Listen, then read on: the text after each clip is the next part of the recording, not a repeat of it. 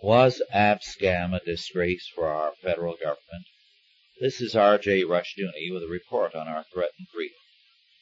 What concerns me these days is that we have not yet had a clean and honest report on Abscam. What apparently happened was that some members of Congress accepted bribes from phony Arabs and were filmed doing so.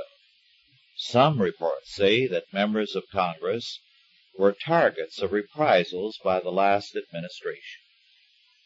Other reports indicate that the members of Congress cooperated, believing they were helping the FBI to nail a bribing Arab leader. What the truth is, I do not know, but it is clear that there was something strange about the operation. The federal government used confidence men who had served time in prison to carry on Abscam. A sham sheikh and a sham company, Abdul Enterprises, were created. One of the confidence men in the operation is alleged to have carried on some scams of his own on the side. As the California Magazine reported it, some honest businessmen were fleeced of large sums of money, believing they were dealing with a legitimate company interested in investing Arab money in America. Abscam was set up for Washington, D.C. and Congress, but California businessmen were involved by the confidence men. California Magazine reported that one man, Kai Gulvey of San Diego, says, quote, "He has lost everything, his business, his reputation, his fine house overlooking Mission Bay, his yacht, his cars, his credit, his friends. He lives now in a trailer on the outskirts of San Diego," unquote. Gulvey and others were bilked, it is claimed, by being required to put up deposits to secure the bogus loans.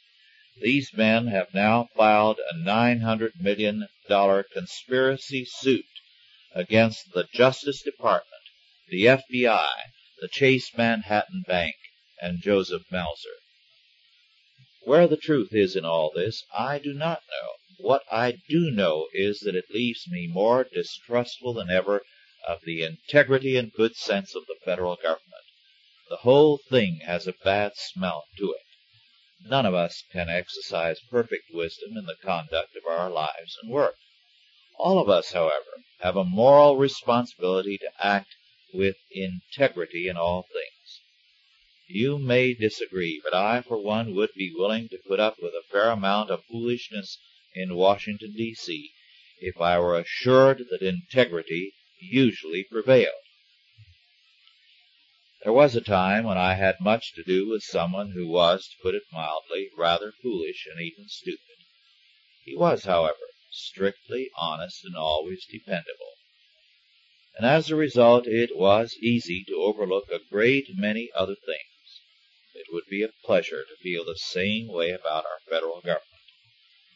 Let me repeat what I said earlier. I do not know the truth about Abscam, but I do know that the federal government looks worse than the members of Congress who were forced out of office due to Abscam. We need more integrity and less power in Washington, D.C. This has been R.J. Rushdoony with a report on our threatened freedom.